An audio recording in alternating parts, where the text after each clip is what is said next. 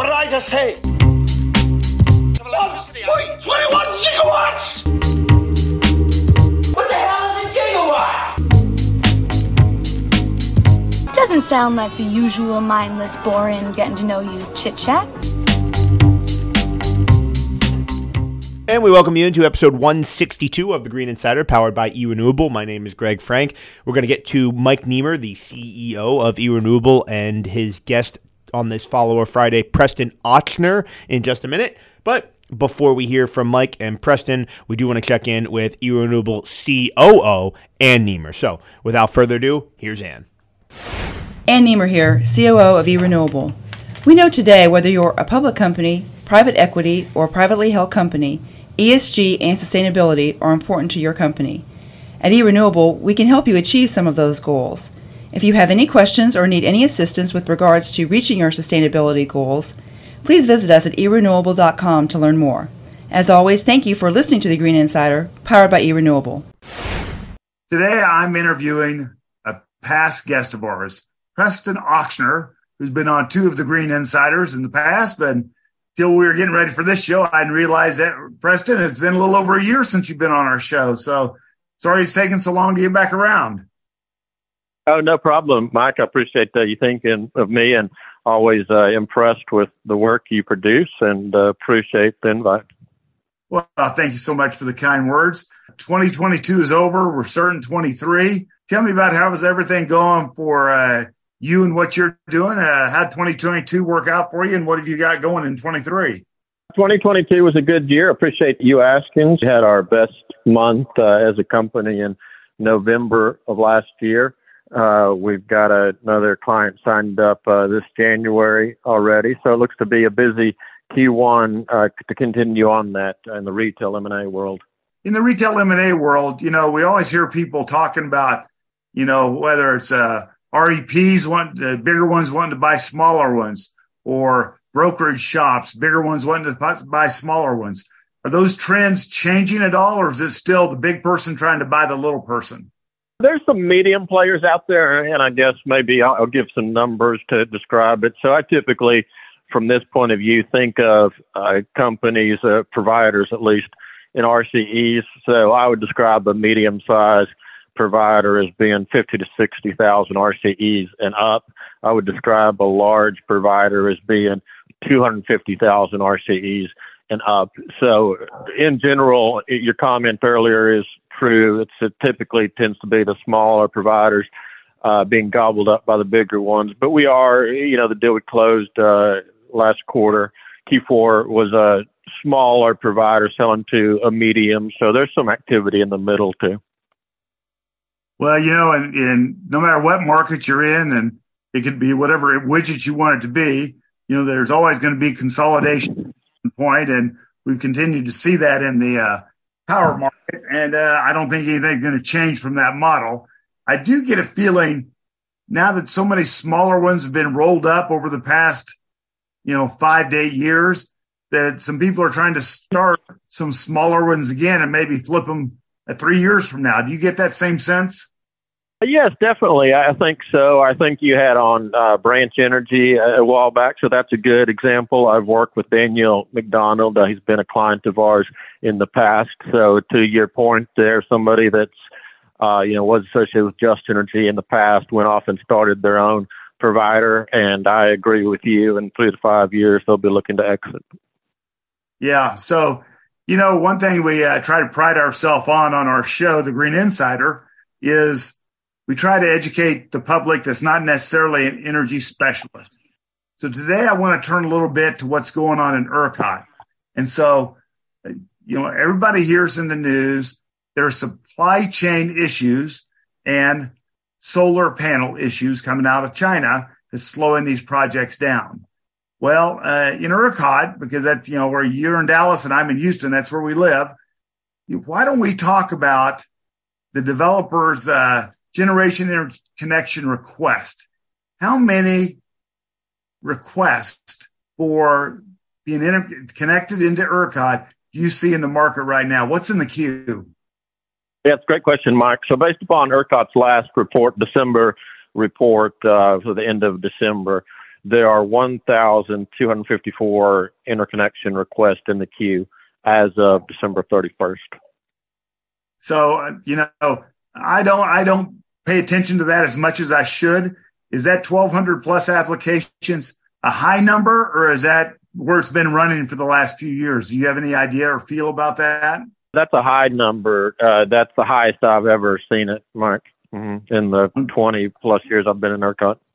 Okay, so if that's the high number, what is the volume that's associated with those number of applications? Sure, great question. So the total is 245,000, almost 246,000 megawatts. So megawatts would be peak capacity in this case, a capacity measure. Gotcha. So 246,000 megawatts are in the queue trying to get connected to ERCOT.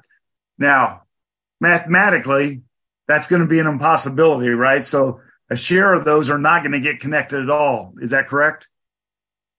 That would be correct. And I would venture to say the majority of those will not. Mm-hmm. So, is it fair to assume that if the applicants are lucky, 25% get the interconnection that they need? I think that's right, probably, Mike. Again, the ballpark, so maybe a little bit higher than that. I think that as the process goes along, it gets more efficient, deals get priced better, more accurately. But I certainly say it's in between 25 and 30%, maybe a third would be my bet. Okay, and so now that we've talked about the application process a little bit, so there has to be a number that have got their interconnection, and now they're in some phase or progress of building their projects.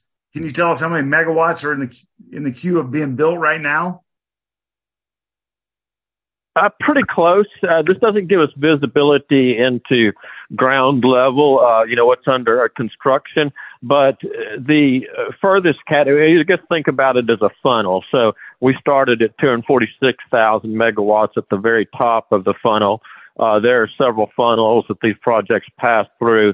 If you go to the most stringent, the smallest funnel, it's the funnel of screening studies completed, full interconnection study completed, and an interconnection agreement in place.